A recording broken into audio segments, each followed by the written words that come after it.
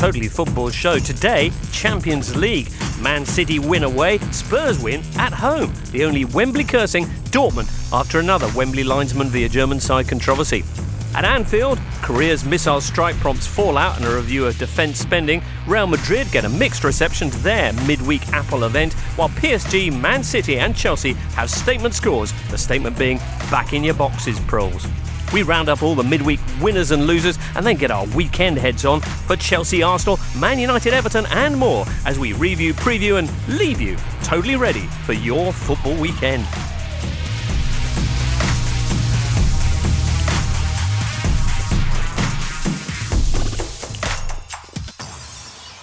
And on today's Totally Football show, looking primed and ready, it's Michael Cox. Hello, James. You've got a lot to say for yourself today, Michael. Yeah, I was at Tottenham last night. Very good game. Yeah, absolutely. And James Horncastle's here with us. Hello, James. As is Julien Laurent. Bonjour. We were together over the last couple of nights looking at lots of goals going in. 54. When you talk about the midweek winners and losers, winners, clearly, the viewers. Indeed. Whether you were in the stadium, like Coxie yesterday, in front of your television, in front of the goal show, I hope, you would have had your fix of goals for sure. All right. And Cavani, for me, being the pick of them all, that header, the cross from Kurzawa, Celtic Park, and that sort of diving header with the side of his head, the spin that he put in that went into the opposite top corner, I thought was outstanding. Indeed, Adam asking, is the lobbed diving header the most satisfying yet underrated type of goal? Van Persie against Spain and now Cavani against Celtic.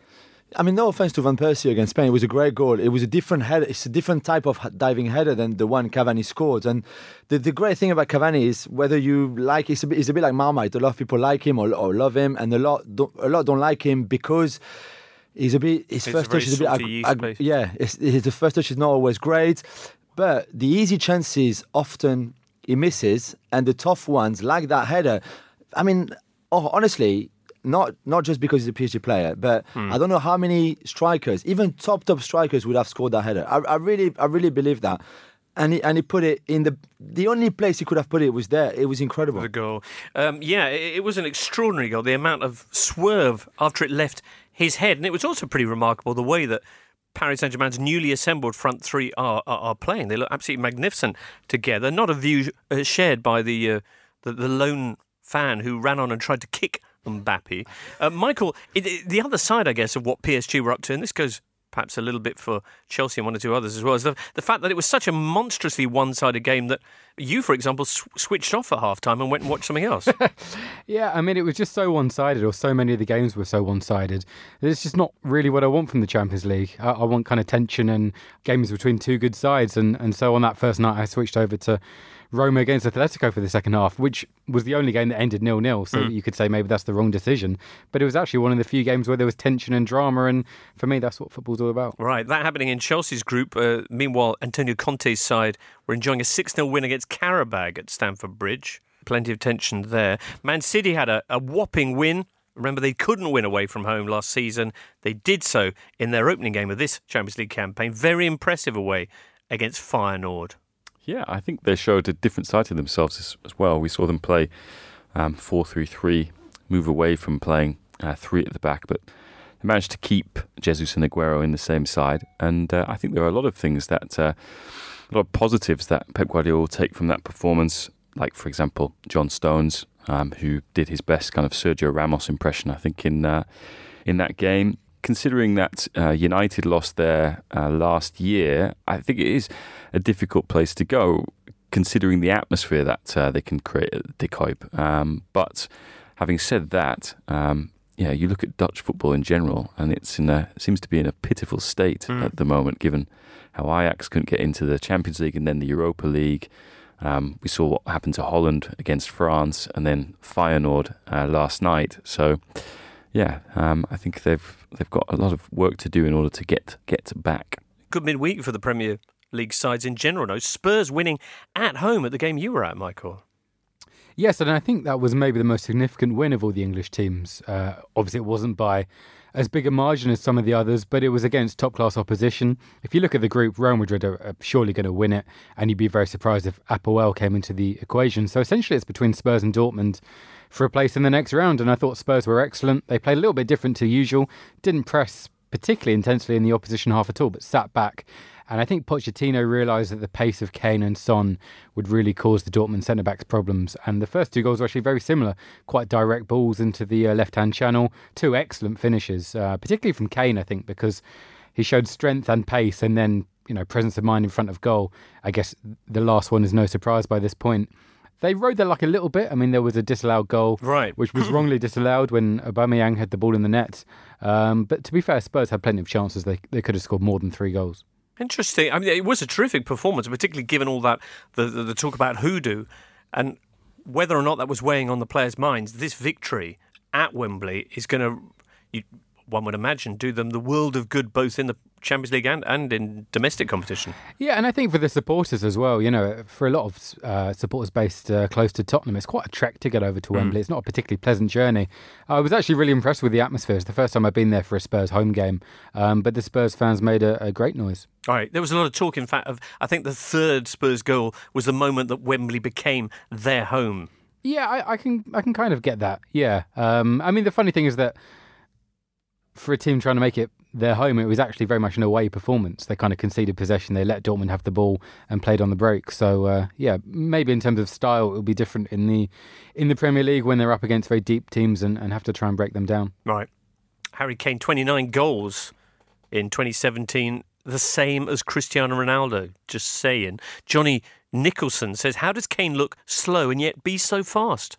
I think there was an interesting story that Frank Lampard's dad and Harry Redknapp were saying one day that Frank Lampard's dad remembered having seen a very young Harry Kane and saw pretty quickly that he struggled on the first 2 yards of his runs all the time, and he made him work on that explosivity that Kane didn't have apparently as a young player. And Frank Lampard was saying the story yesterday that they worked a lot on that, and Kane got that sort of extra second of pace from those first 2 or 3 or 4 steps and the 2 first yards. That has made a difference in his game big time, and you could see that now on his goal, the way he took that ball and accelerated, especially at the beginning of his run, was fantastic. Unlike Harry Redknapp to take credit for a player going to the next level.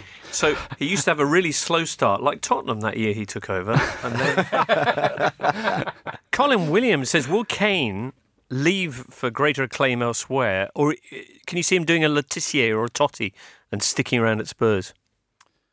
Well, I mean, he's tied his long-term future to the club, and yeah, he seems to buy into what it means to play for Spurs.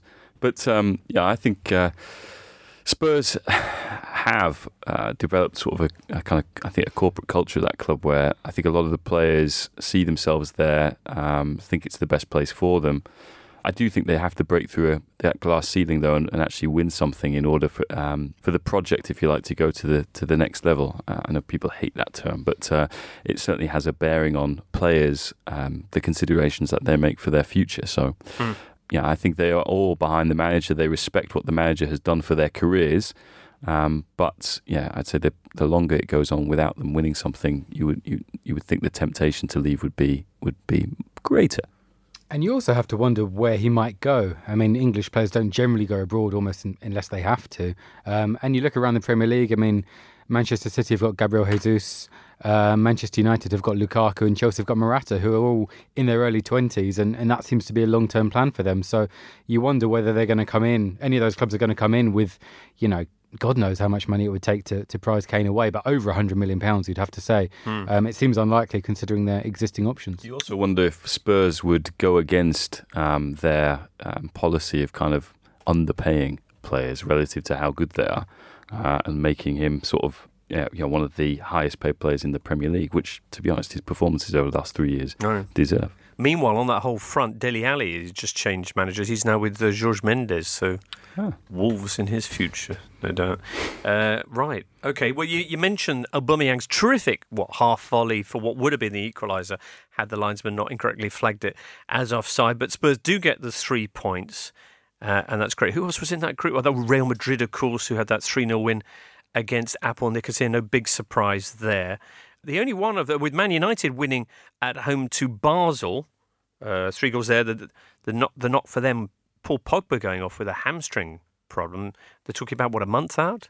6 weeks. Yeah, which means he could miss their kind of first test, I suppose, of the season, which is against Liverpool at the beginning of October. So. Right. They've got Everton this weekend. We'll talk more about that in a second or two. The only one of the Premier League sides that didn't win, of course, was Liverpool. Looked like they were going to for a long while. After a shaky start, Ben Yedder exposing all those much talked about defensive frailties for Sevilla's opening goal. Yeah, I mean, Sevilla were clinical. They only had 2 shots on target, and they took both of them. And yeah, that opening goal was just a comedy of errors. I think there were 3 in the build-up to it. It could have been cleared on each of those occasions by Chan, Gomez, and Lovren, and it wasn't. And Liverpool reacted well, and I think that was encouraging to see, particularly on the back of the 5-0 that they suffered to Man City at the weekend. I thought Salah played very well. We saw that on the second goal in particular, which he lost the ball, won it back, and then scored. And it then really looked like they were going to push on because Firmino had that penalty which he missed. And it was the same old story for Liverpool because, again, I think they threw away 18 points from winning positions last season, which, if you contrast that with that Spurs I think only threw away 5. And we've seen it again at Watford. They went behind, but they were 3-2 up in that game, weren't they? And then they conceded. It's how an exciting team, paradoxically also very boring because it's quite predictable just how this just keeps on happening for Liverpool. Yeah, I think the defence probably needs to be worked on in terms of a unit. But the mistake that Lovren made yesterday, I mean, I'm not sure how you can blame that on Klopp, really. I mean, maybe you can talk about very external factors in terms of him not feeling comfortable. This is Lovren not feeling comfortable or something in the heart of defence, but he basically just fails to kick the ball. I mean, you can't really blame Klopp for that. I guess you can't. No, but you can blame Klopp for not signing someone better than Lovren or better than Klavan. But he did try. I mean, he was trying for Van Dijk the whole time. Is there just one centre-half in the whole world that Liverpool can sign that are better than what they have, who are pretty average? Surely, when you work on a transfer strategy, you have your first choice and you say, okay, Van Dijk is the one we need and the one we want. But surely you have a plan B and a plan C. Like Arsenal do, yeah. Well, yeah. No, but and in case the plan A doesn't work, you can have a plan B that is not so far away from as good as your plan A was. And you think, okay, it's a shame for Van Dijk, but I don't know, let's say Marquinhos. Wow, Marquinhos is still pretty good. Right. Let's spend the money. Yoshida, another Southampton defender. No, but do you see what I mean? And I think I'm amazed that because they couldn't get Van Dijk, they just didn't get anyone else. Well, we saw last night that Davinson Sanchez played for Spurs. We've also saw Chelsea. Chelsea, again, a team in the transfer market who seemingly every year under Antonio Conte can't get their first choice player, and yet they go out and get someone who can do a job for them, like for example Rudiger. So, it is a strange strategy to just say if we can't get Van Dijk, we will not get anyone. Just as for example, we're not going to sell Coutinho because we can't bring in someone who like for example we saw Correa last night, who seemed to be very good for Sevilla. He could probably have done the job. Instead of Coutinho for a fraction of the price. So Coutinho, who did make his return, was warmly applauded by the crowd at Anfield when he came on during the game. Not all bad for Liverpool because the other game in that group, Maribor against Spartak, ended all square, so no one's taken the advantage there. Little bit of trouble in that game. Pre-match, there were kind of running battles between truncheon-wielding policemen and supporters in balaclavas and black T-shirts, all a little bit reminiscent of Marseille. And then during the game, somebody firing a rocket, which very nearly took out the referee in the centre circle. It was quite extraordinary. Regrettable scenes there at the Garden of the People. Unsavoury. Yeah. Also, this midweek, Barcelona took on Juve. Yikes.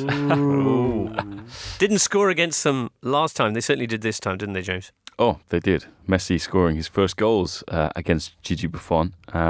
It was a statement performance, I think, from Barcelona. Sent a message to the Champions League and the rest of Europe that despite being in crisis as an institution and losing a player as big as Neymar, they are still a force to be reckoned with. And yeah, it was, in Juve's case, quite similar to what happened to them in the Champions League final in Cardiff in May, because they stayed in the game for the first half. In fact, you might say they actually had the better chances. And then Barca seemed to just go up another gear, and Juventus faded physically. I think to some extent Dybala, who again was kind of accused of going missing in this match, I think he has covered in the league for the fact that Juventus, in terms of fitness, their athletic condition isn't what it perhaps should be at the moment. They were missing a lot of players. I mean, I think 6 of the players who started for Juventus in the 3-0 win against Barcelona and Turin have either been sold or were injured. So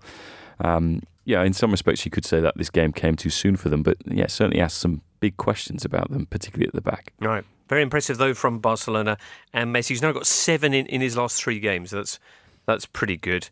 Napoli also getting beaten in Man City's group by Shakhtar away. One other team to mention, and that's Besiktas. Are you excited by Besiktas, Michael?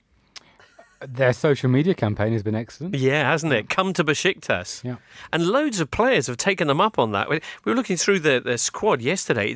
It's kind of like a where are they now? If there's a player you're not quite sure where they've gone to, chances are they're at Besiktas. That's the Turkish league in general, to but be fair. It's specifically... No, I mean, Alvaro Negredo, where's he? Besiktas. Quaresma, well, he was already there. Talisca. Gary Medel, where's he? He's at Besiktas. Ryan Babel at Besiktas, and scoring his first Champions League goal since 2009 as they went to Porto and won 3-1. Yeah. I mean, you might say this team has been perfectly built to beat Portuguese sides because they're, either their agent is Jorge Mendes or they have a past in Portugal. So, But this is a team that I think is intent on doing things in Europe. Remember, I think Galatasaray are the only Turkish side to actually ever win a European trophy.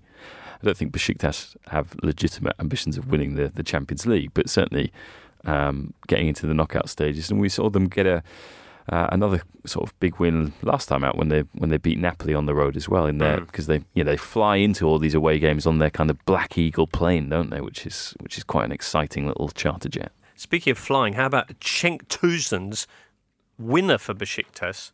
Well, I think it was the 3rd goal. What a rocket that was! What about Iker Casillas, though? Well, yeah, I was more shocked by Casillas than by the shot. It was a fantastic strike. Really? Wasn't it? No. I thought Michael? it was more to do with Casillas failing to save it, or even to touch the bloody ball, than Tosun with a top corner, getting rid of the spider web just in that little top corner there. It was not in the top corner. It was not even that close to the post either. It's just Casillas being a bit rusty, a bit old, and we love him. There's no, but he made a mess on this one. He made a mess on the 3rd one, the Babel one as well. He should have saved that too. Okay, this is 19th season in the Champions League. Well, yeah, maybe it's a lot of seasons. Yeah.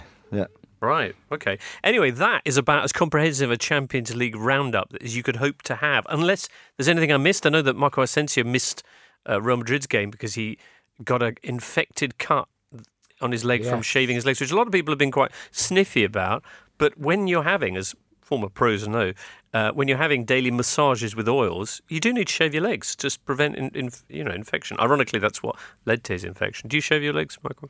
No, never have done. Okay. No, not despite being a relatively frequent cyclist. Okay, there you go. Talking about shaving, Mathieu Valbuena, when he was at Marseille, used to shave his back in the shower at the club's training ground every Monday.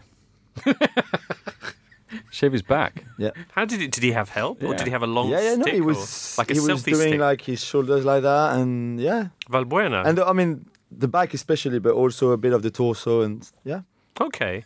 Is he a very hirsute man? He used to have a butler in his house, a guy who was doing everything for him, preparing his little bags when he was going away, Right. cooking. Clearly not everything. I mean, Oh, I knew there was one of you who obviously. No, but I'm confused. having a I asked you butler- if he was hairy. No, but a lot of now players on to his personal stuff. No, but a lot of players have chef, which is fair Yes. enough, who cook for them and make sure that the food is healthy and balanced and all of that. Mm-hmm. But Butler, I haven't heard anyone who has a Butler. He also had somebody who did the filming for him, didn't he?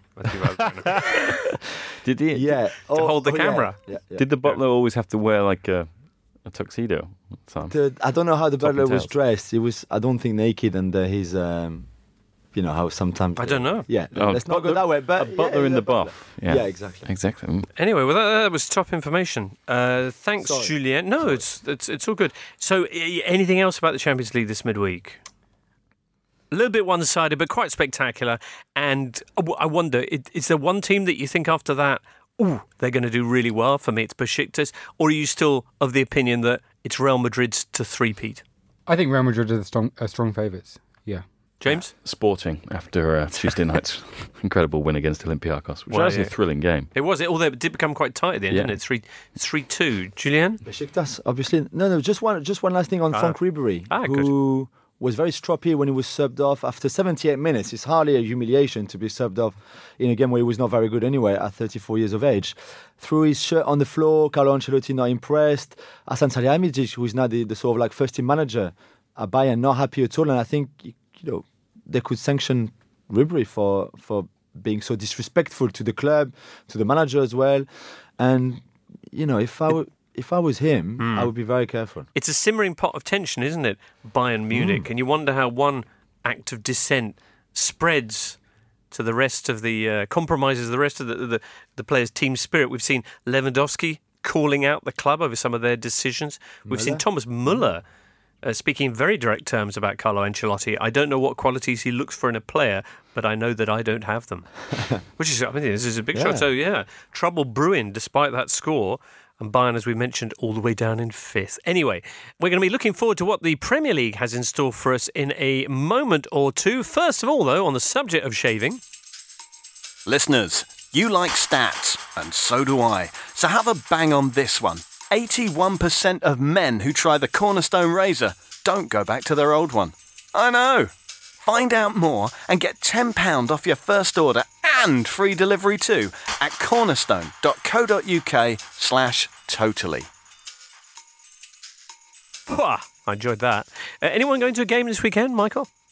Yeah, I'm going to Bournemouth against Brighton on Are the you? Friday, and then Chelsea against Arsenal on the Sunday, which I count as two derbies, even though Brighton-Bournemouth isn't a derby. But if you're on the South Coast, it's a derby for me. In fact, if you're on any coast, Blackpool against Plymouth would be a derby for me. They're both words. They both begin with B. West East Coast kind of. Again. LA. Yeah.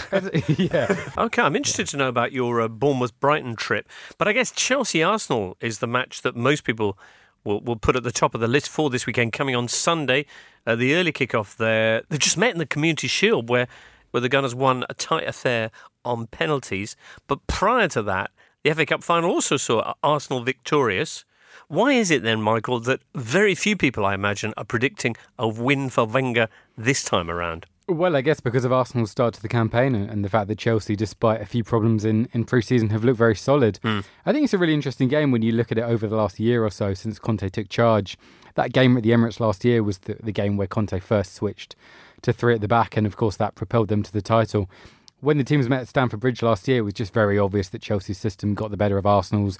Arsenal couldn't deal with the overlapping wing-backs in Alonso and Moses. And then by the FA Cup final, Wenger had changed to the system that Chelsea had switched to themselves and completely outplayed Chelsea, really. I'm not sure how much impact the Community Shield game will have, but I think this should be quite a good game. Arsenal looked quite lively against Bournemouth last weekend. But their record at Stamford Bridge is really bad. They've lost their last 5 there. Right, including that 6-0 in Wenger's 1,000th game in charge against Arsenal. Is also the fact that they're going to be in action on Thursday night. May well have happened by the time you hear this, listeners, at home to Cologne. Plus, they're really, really bad away to other teams from the top 6. They haven't won away, indeed, against any of those sides from the top 6 last season in 13 attempts. Yikes. What's the mood like, Julien? It's a bit better. I think the international break came at the right time after the Liverpool defeat, and a lot of them went away with the national teams, came back. Like Michael said, the Bournemouth game was a good win. I think there's a lot of question for Arsene Wenger to answer for this game. Do you drop Danny Welbeck? Do you bring Alexis Sanchez back? What do you do with Lacazette? You dropped him against Liverpool, where it was your record signing, because you put Welbeck in for his pace and the fact that he runs in behind more than Lacazette, which is probably what you will try do against Chelsea as well. So would you put Welbeck instead of Lacazette? But can you really bench Lacazette again in the second top games that you have this season? What you do with Alexis Sanchez? So I think there's a lot of questions against for him to answer. And once again, he will have to make the right decisions if he wants Arsenal to do well, because it could also be another one where it's just one-way system for Chelsea, like a bit like what we saw at Stamford Bridge last season. That little flicker of optimism left alive after the Bournemouth performance. Is Conte going to grind his heel down on it in every... Snuff it out. Snuff it out. Well, I think what's been encouraging for Chelsea is, it was only Karabag, but you look at the depth that they've now got in that squad. I think a lot of players coming in and contributing and hitting the ground running straight away, which I think, again, is credit to Conte. I think it also helps, for example, in the case of Zappacosta, that he's worked with him before and that he's played in a similar system before. I just think Chelsea now look like sort of favourites again for the title, just because they seem so just dependable again. And I would anticipate that kind of encouraging run that Arsenal have had in the last two games against Chelsea will probably come to an end on Sunday, which genuinely is a Super Sunday, actually, certainly in contrast with last weekend. Right, because one of Chelsea's big rivals going later that day, Man United taking on Everton, and of course an emotionally charged match, this return for Man United goal-scoring legend against his former club, Marouane Fellaini. Badum Tish, and Mourinho will be delighted to have him back, citing his absence against Stoke as the real reason for them dropping points there, and Fellaini taking over from Pogba in the midweek game against Basel and scoring. Yeah, Fellaini, who is like Liam Neeson in Taken, in that he has a very particular set of skills. Every time he comes on, he seems to improve United. We saw that in the Super Cup against Real Madrid, saw it against Swansea, West Ham, and also obviously on Tuesday night. He is a very odd footballer in his skill set, but he is someone who, Jose Mourinho absolutely adores. You calling him odd? Here's Phil C asking, if Fellaini didn't have funny hair, would he be better appreciated? It's a question you could ask, or they did used to ask, of David Luiz, didn't they? Big frizzy perms, are they a no-no for footballers? Well, clearly not, because these two players have become... And yet the critics... Yeah. And yet the critics... Exactly. Maybe we should all have these big perms.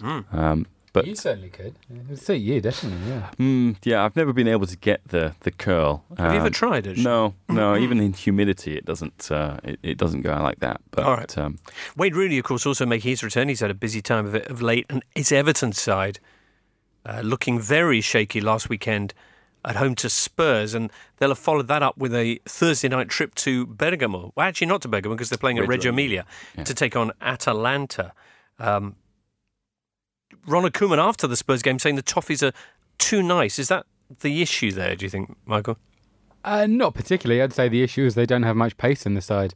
They played 4-2-3-1 last week with Rooney, Sigurdsson and Klaassen behind the front man, which is just bafflingly slow in this kind of era. I think the interesting thing here is that Mourinho has never beaten Koeman in 5 attempts in the Premier League, and there's no other manager in the Premier League that he's played 5 times and hasn't beaten before. So what the reason for that is, I'm not quite sure, but he obviously has some kind of hold over Mourinho. Right. Do you see that run going to 6 this weekend? I'd be very surprised, actually. I've been actually not disappointed with Everton, because I didn't expect much from them, to be honest, but I think they've been very poor so far this season.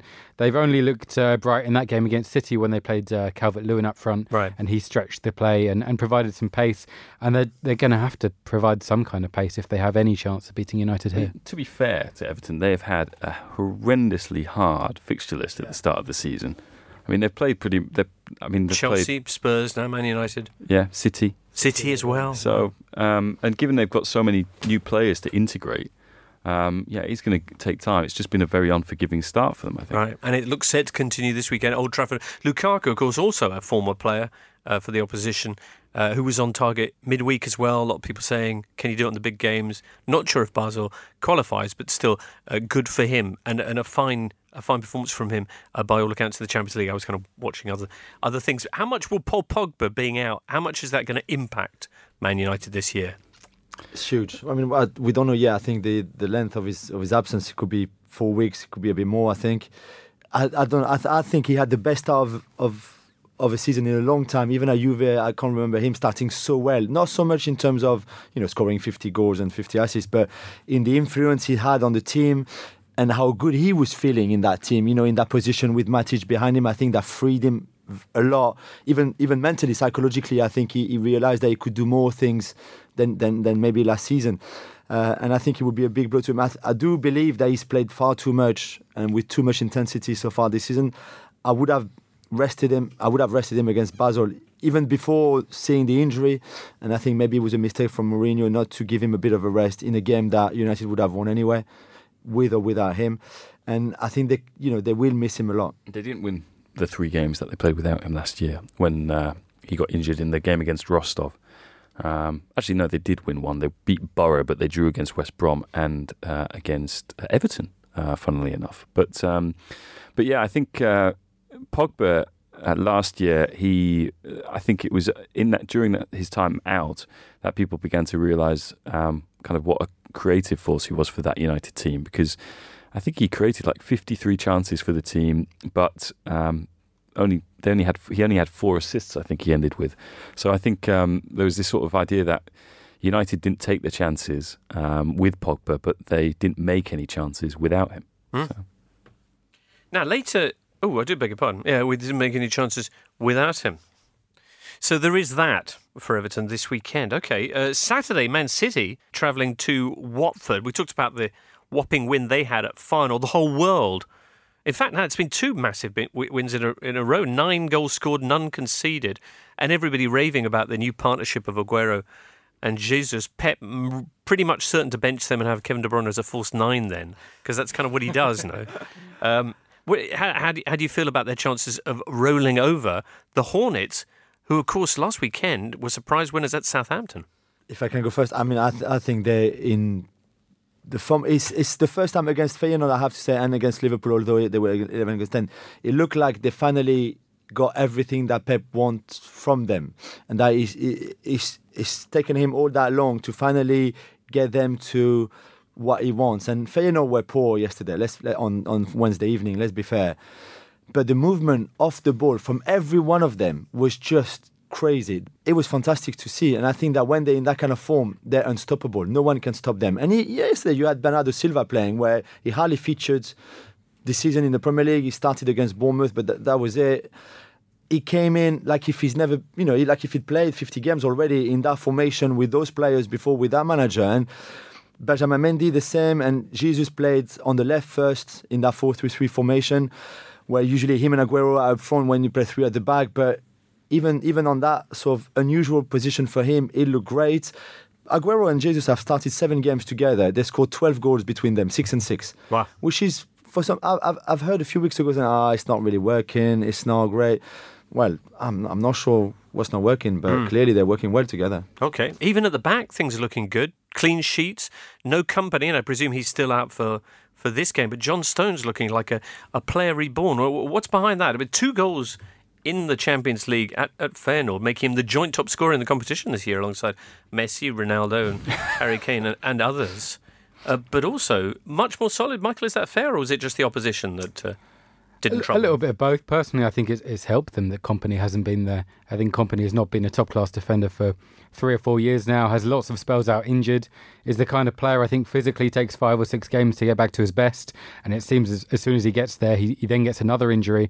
And what you want at the heart of your defence more than anywhere else is a reliable partnership. And I think Stones and Otamendi, I still have my doubts about Otamendi, the amount he dives into challenges, but they look like they've got a good relationship now. And I'm not sure that it's really worthwhile them continually trying to bring back Kompany and disturbing what seems to be a developing partnership. Interesting line, because I'd always heard it said that Stones would only benefit from having someone reliable like Kompany beside him. It's been a long time since Kompany's had a good season. Yeah. I mean, we're talking maybe 5 years now. Really? Kompany has long been on Michael's blacklist, along with Coutinho, I think. Oh. Yeah. It's true. Oh, we'll talk more about Coutinho perhaps a little bit later on. Of course, Marco Silva, Watford manager, has such a terrific record at home, wherever he's in charge, and Watford unbeaten this season under Silva. Skies are saying if Watford beat Man City on Saturday to go top of the table, will people finally start to take their title challenge seriously? They're up in 4th as we speak, James. Yeah, I think on the first podcast I tipped them to be the kind of revelation of this season. How very prescient. Which wasn't really going to be that hard, considering they finished bottom of the teams that stayed up. But Marcus Silva, considering what he did at Hull, very impressive. And you just hear the noises coming out of the training ground. For example, Richarlison, he was saying that the level of detail that Silva goes into when they're doing their sessions is just unbelievable. His door's always open. He takes a lot of time to speak to players individually, lay everything out for them. But yeah, he's made that defence solid. And you look at the midfield combination that they've got with Doucouré, who never got a look in under Walter Mazzarri, Chalobah and Cleverley. And they look dangerous going forward. They just seem to be one of the best coached teams in the league at the moment. Ah, I'm looking forward to that game then. It's the early kickoff, isn't it? Oh, no, it's not. It's a 3 o'clock kickoff on Saturday. Of course, the early kickoff is Bournemouth-Brighton game. That's Friday That's night Friday. football. The early one is very early, isn't it? The early kickoff is the Crystal Palace game. Yep. All right. I tell you what, a moment or two while I get the matches straight in my head, and then we'll be back with more of the Premier League fixtures. So you're saying, Michael, it all kicks off on Friday evening with Bournemouth-Brighton, and you've chosen to go there because Bournemouth are really rubbish?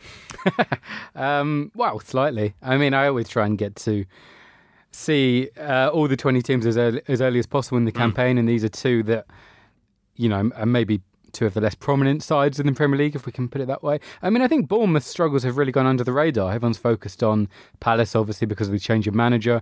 West Ham, because they're, always just quite funny.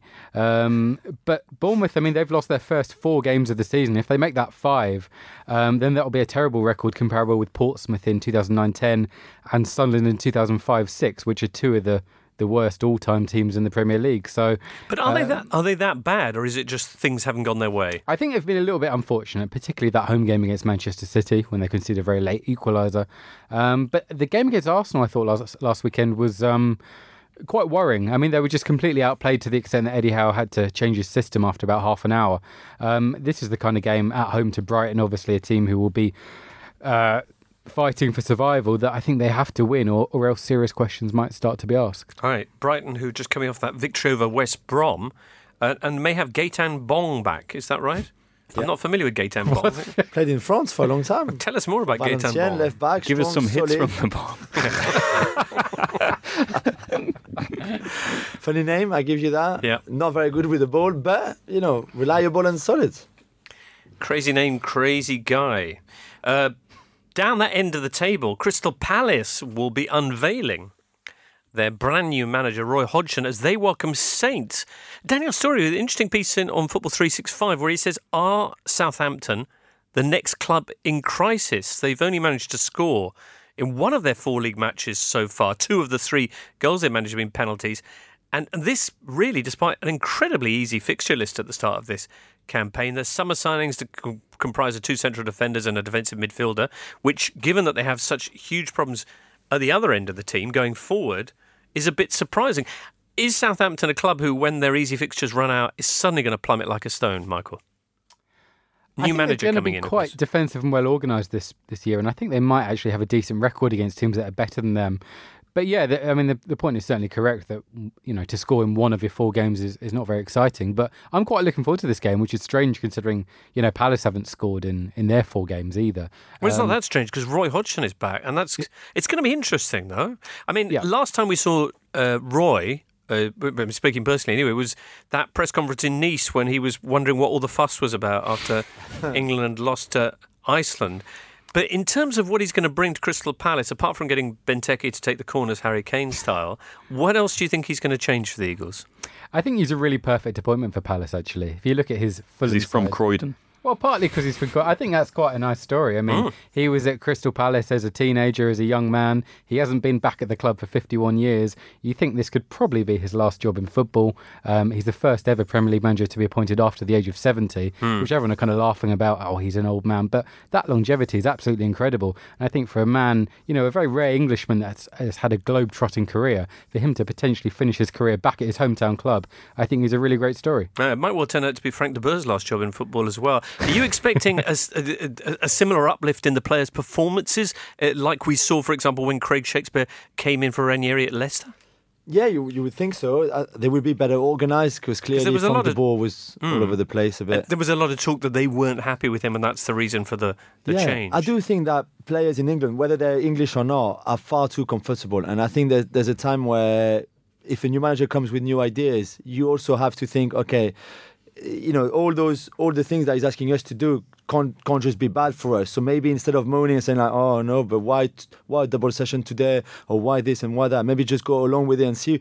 Antonio Conte, when he arrived at Chelsea, a lot of players were not happy at the beginning with his methods and with the intensity of training, and then they got to it and they won the league. So I do think the players didn't give a fair... what De Boer could have achieved. No, it's not that. No, but I think it's easy to blame them, saying, but he didn't have the players to fit his philosophy and blah blah blah. But I'm not sure the players gave him a fair chance, really. Yeah.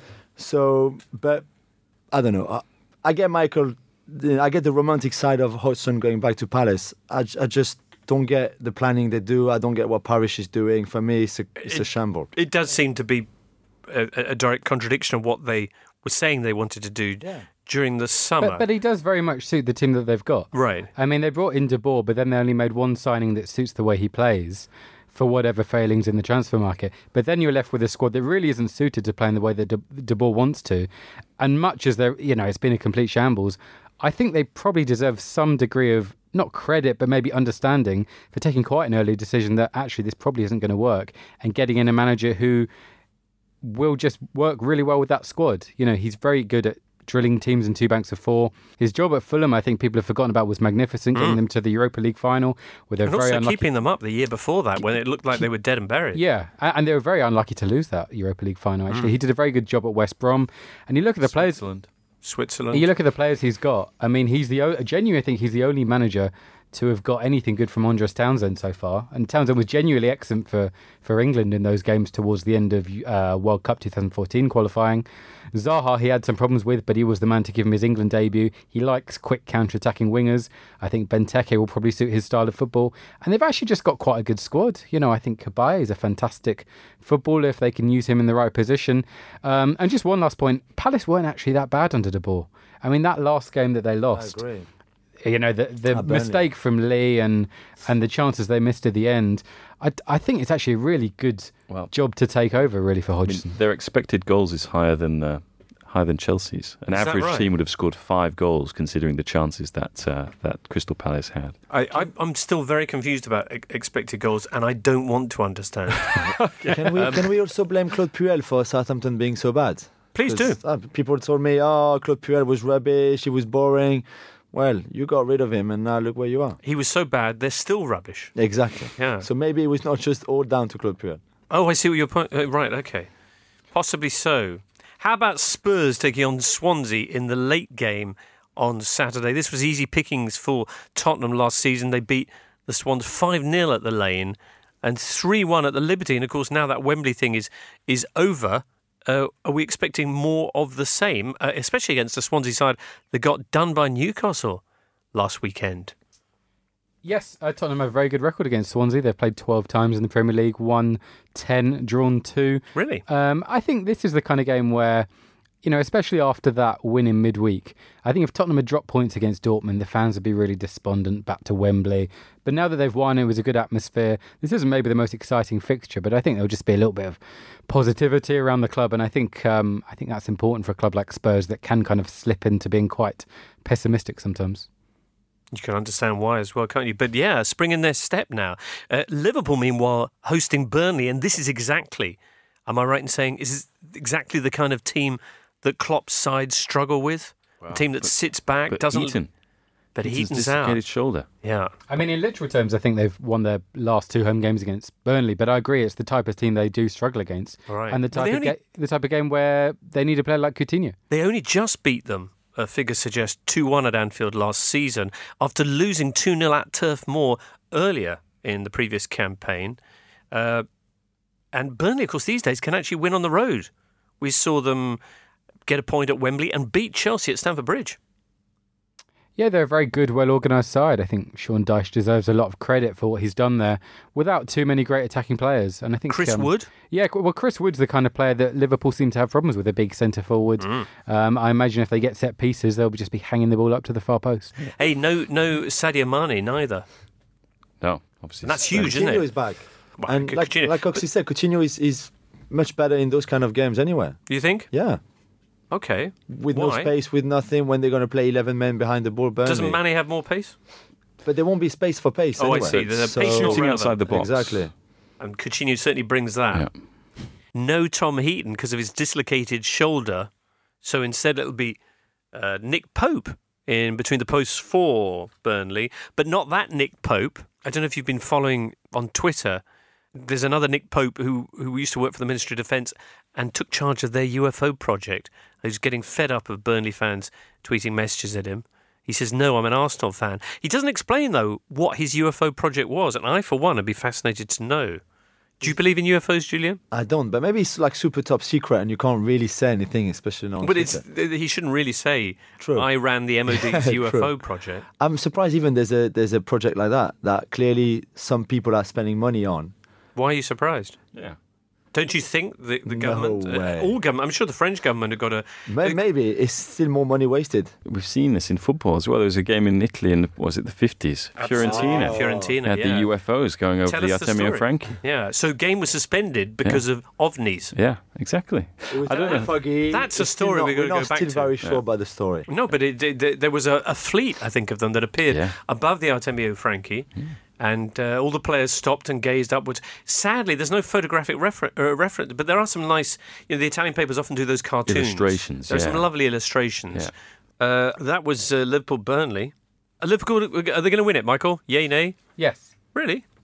Also this weekend, West Brom taking on West Ham. They beat Huddersfield on Slaven Bilic's 49th birthday. What a present for him. Joe Hart, it was a magical night, really. Everything came together. Andy Carroll taking the field. Joe Hart keeping a clean sheet for the first time in 23 matches. Yeah. Did you see La Stampa at the weekend? They had a match report after obviously Torino beat Benevento, and Salvatore Sirigu had a particularly good game. In fact, he was man of the match for the Granata in that one. And the Pagella, the rating said, more decisive in a single game than Hart was over an entire year. Wow. They really got it in for But obviously, Joe, Joe was reading La Stampa that on Monday morning, and put in that performance. He was fired up. Yeah. Would you like a stat about West Brom West Ham? Is it the Gareth Barry stat? No, what is the Gareth Barry stat? Well, I think Gareth Barry, if he plays, will match Ryan Giggs' all-time Premier League appearance record, and I think there are 6 players in the Premier League who weren't even born when he made his debut. Wow. Yeah, something like that. It wasn't that stat. That's a good stat. Yeah. Is it 634 matches? Which, if you look at it, it's just incredible. It's simply incredible to have been able to play all those games at that top level with the intensity of the English football game from when it started to now, and all the foreign players who've come through the years as well. For him to keep playing and playing, Keep his everywhere. job. No, but really, it's fantastic. It is. Do you want my West Brom stat? Yeah, go on. Yeah. Okay. So this match against West Ham is going to be Tony Pulis' 99th league game in charge at the Hawthorns, or at least with West Brom. In those 99 games, the Baggies have only exceeded 50% possession 10 times. And of those 10 matches, they only won 4 of them. What does it mean? I don't know. They're not a possession-based team. I think that's not a surprise. Huddersfield, who were beaten by West Ham last time out, face Leicester. Leicester have lost 3 of their opening 4 fixtures, but nobody seems that bothered about it. Are they looking shaky? Yeah. Yeah.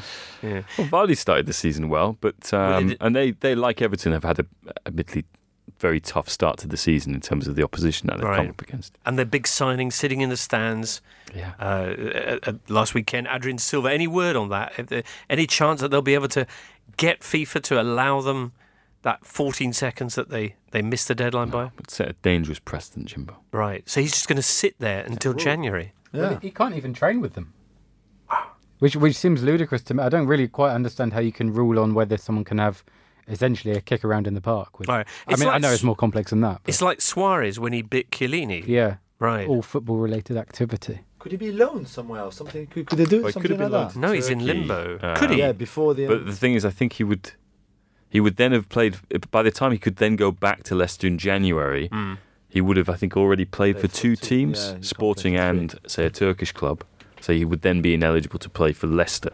Right. So it's, He must be furious, though, because he did his bit and the club have just basically, or somebody, has let him down by 14 seconds. Or perhaps he's just thinking, I've got a very cushy 3 or 4 months until Well, it's January. a World Cup year, and Portugal, you look at the midfielders that they've got, he's going to be missing 4 months of the season. Often you see players coming in January, though, and they're just so fresh, so fired up, that they tear up the second half of the campaign. Perhaps that'll be what happens there.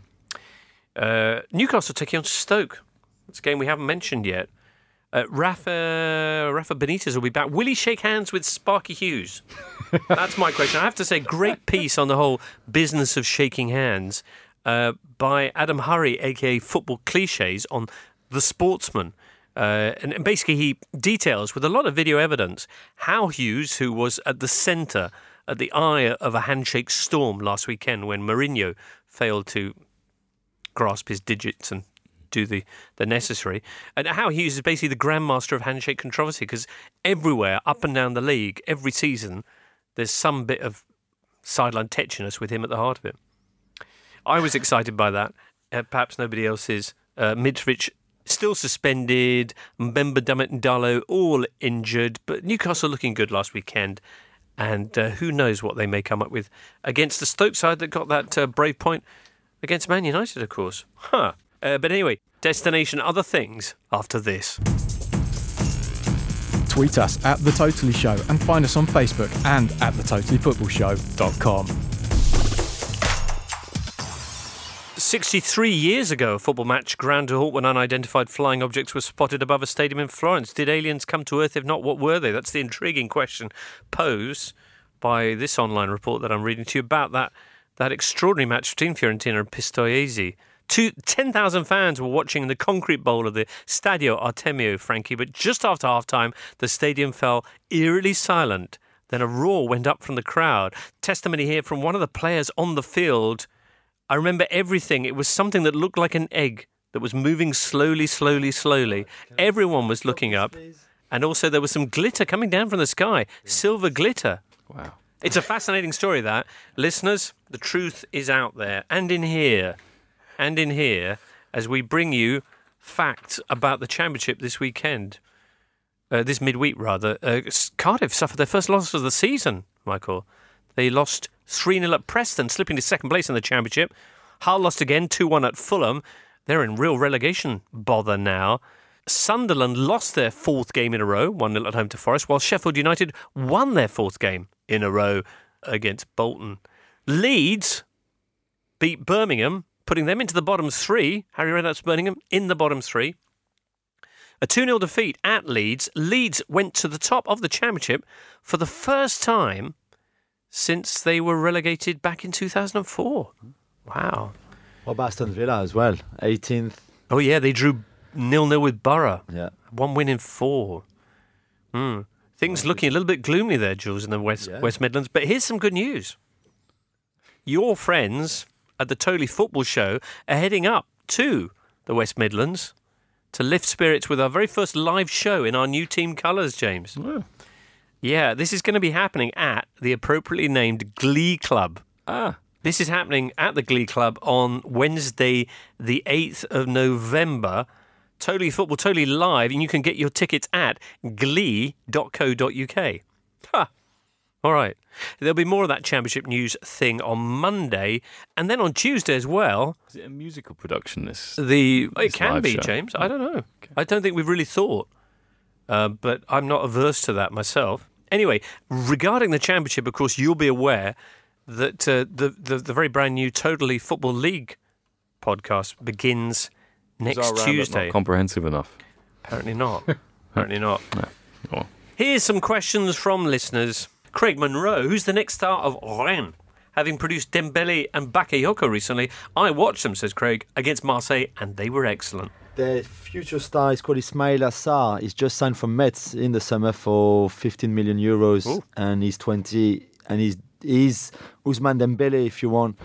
Another Ousmane Dembele, maybe not as good with both feet, but the pace and the skills, he's got everything for such a young age. It's quite impressive. Okay, Freddie wants to know if PSG have enough depth to compete on all fronts. I think they do. I still don't think it's enough for them to win the Champions League, because I think they maybe more than Mbappe and Neymar, they needed a defensive midfielder, because I think Thiago Motta has, as good and vicious as he is, in big games, I think he will show his limits. And I think they needed someone like Fabinho, for example, or someone physically stronger, someone who can run more than Thiago Motta, who can do more, simply enough, on the pitch. And I don't think they have that. They try very hard to get Fabinho or Seri, people like that, up to the end, but there's a point where money is an issue, even for them. So I think there's still money is an issue. Yeah, even for them. So maybe they shouldn't have bought two massive players up front. But they felt that Neymar, you couldn't pass once he was there, and Mbappe, he was now or never, because if they didn't buy him then, he would have gone somewhere else. And you were making the interesting point midweek that Mbappe was very much what Real Madrid thought they were doing with their money over the summer, a transfer market which saw the price record repeatedly broken, and Real Madrid conspicuous almost by their lack of activity. Yeah, I mean, the story, as I was told it, was that Real Madrid was the first club to find an agreement with Monaco over the sale of Kylian Mbappe, and that Monaco pushed him out towards Madrid, said to him, you need to get on the private jet to go to Miami, where Madrid were in their pre-season tour, to sign for Real Madrid. And Mbappe really felt like this is not what he expected from Monaco. He wanted to stay another year. He really didn't expect them to push him out like that. So he said, is that what you want? Then I will choose the club where I want to play next season then, because you want to sell me. And he chose PSG for many reasons. I think he said the main one is that he thought he would play more, and it's not he thought, it was a fact that he was going to play more at PSG than at Real Madrid. I think that's quite fair to say. And also because he's a Paris born and bred kid, because PSG was his club when he was a kid, he made a lot of sense. But yeah, Madrid was almost the destination for him. Right. I think terrific business for PSG getting him on loan like that as well. Michele Martinelli says, what do you make of Eusebio Di Francesco's start at Roma, plus any news on the stadium? You were watching Roma, Michele Cox. Yeah, Atletico absolutely battered Roma in the second half of this game, to the extent that Eusebio Di Francesco made a very negative substitution, which was taking off the right-sided forward Defrel and putting on Federico Fazio, and just going 5-4-1 for the last 25 minutes, because Roma just couldn't get out, and they basically needed another body to block the ball. I haven't been particularly impressed by him tactically so far. I think it's a great shame, actually, because over the last 10 or 15 years, Roma have always had very interesting managers, often doing interesting things. I can't really see much liveliness or much spark from this team, to be honest. He was regarded as the bright young thing, no, of Italian management when he took over at Sassuolo, took them from Serie B to Europe. I've seen there was a rising star of Italian coaching, and people kind of drawing the same comparisons as with Massimiliano Allegri when he went from Cagliari to Milan, for example. The problem that Di Francesco has is that the standards that were set at Roma last season were very, very high indeed. Club record points total, and I think while they've added the depth that they were lacking last year, the first team at the moment doesn't look as good, and I don't think is maybe suited to how he wants them to play. The Defrel substitution, quite interesting, because one of the criticisms of Di Francesco so far has been that he's too rigid, that he doesn't ever move away from 4-3-3, and yeah, he's been called a Zeman disciple, and a kamikaze football. But instead, I mean, Roma, who collapse in games like these, actually held it together. Alisson, the goalkeeper, was man of the match. Yeah, they kept a clean sheet at Atalanta, kept a clean sheet against Atletico. They obviously didn't play at the weekend. Collapsed previously against Inter, but they played actually well against Inter. Yeah, but they were unlucky. All right then. I think it's early days for them. Okay, all right. Who are they playing this weekend? Verona. Are they? Okay. Yeah. All right. Other games this weekend. Well, the big story last weekend was Milan, who, with all the money spent, a lot of people are saying, is it the return of the Rossoneri? It wasn't when they visited Lazio. What was it, 4-1, the final score? Yeah. They got absolutely taken apart. This weekend, Lazio are then going to be going to Genoa, where there's already talk of them replacing manager Ivan Juric, possibly with Walter Mazzari. Is that right? Yeah, well, That'd be nice. yeah, Mazzarri is on the market, but I think it would be a shame because I think Juric is a good coach. I just think Genoa is such an unstable club, and at the moment, they've been trying to sell for a while. It looked like that takeover was going to be completed after the January transfer window. It's dragging on, and I just think it hasn't really helped. Genoa sell their best players every year, I think he's actually quite a smart guy, Juric. So, but Walter Mazzarri, I'm looking forward to him coming in and chewing on water bottles and frustrating, blaming the rain for defeats, stuff like that. The Juric may be out soon for Genoa. Napoli, who are on maximum points with Juventus and Inter, are hosting Benevento. You were suggesting in this very room that Napoli might be this year's Monaco. To what extent did the defeat away to Shakhtar change your mind? Look, I mean, it doesn't alter my perception of them as being a very, very good team who play outstanding football and can beat anyone on their day. But defeats like the one they've suffered against Shakhtar in the Champions League are exactly kind of why some people don't think they can actually win the league in Italy, because they seem to have these lapses which Juventus don't have. Two other games quickly to mention before we wrap up today, Michael. One of them is Crotone-Inter. Crotone, of course, the one stadium where a hospital pass is warmly received, because they have the local medical centre which overlooks the game, and people are regularly inventing illnesses and checking into the hospital so that they can overlook key matches like this one. Crotone, good record at home against the big sides. We'll see how Inter get on there. But perhaps the most romantic fixture of all is Fiorentina-Bologna, not just because it's the derby of the Apennines, but also, James, because you'll see Diego Simeone's son, Cholito, going up against Eusebio Di Francesco's son, Federico. Okay, so the two fathers were head-to-head in the Champions League midweek, and this weekend it's their sons. Yeah. Wow. You know, last weekend in France, Marcus Thuram, who is Lilian Thuram's oldest son, because Kefren is the younger one, started for Guingamp and scored. Did he? And on the same day, Enzo Zidane started for Alaves in La Liga. And the other thing, we were watching the UEFA Youth League, weren't we? When PSG were playing Celtic, and Timothy Weah was playing for PSG. Wow. George Weah's son, Yeah. What position does he play? He plays a striker or winger. He played on the left wing in that game. What about Lucas Zidane? Yeah. Zidane has 4 sons. Yes.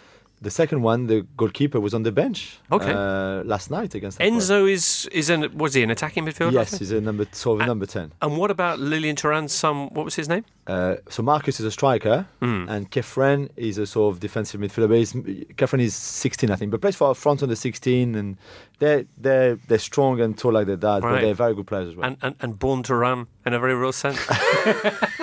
Oh my God! Yeah, exactly. I could see in your eyes something was coming, because your eyes were just like, yeah, indeed.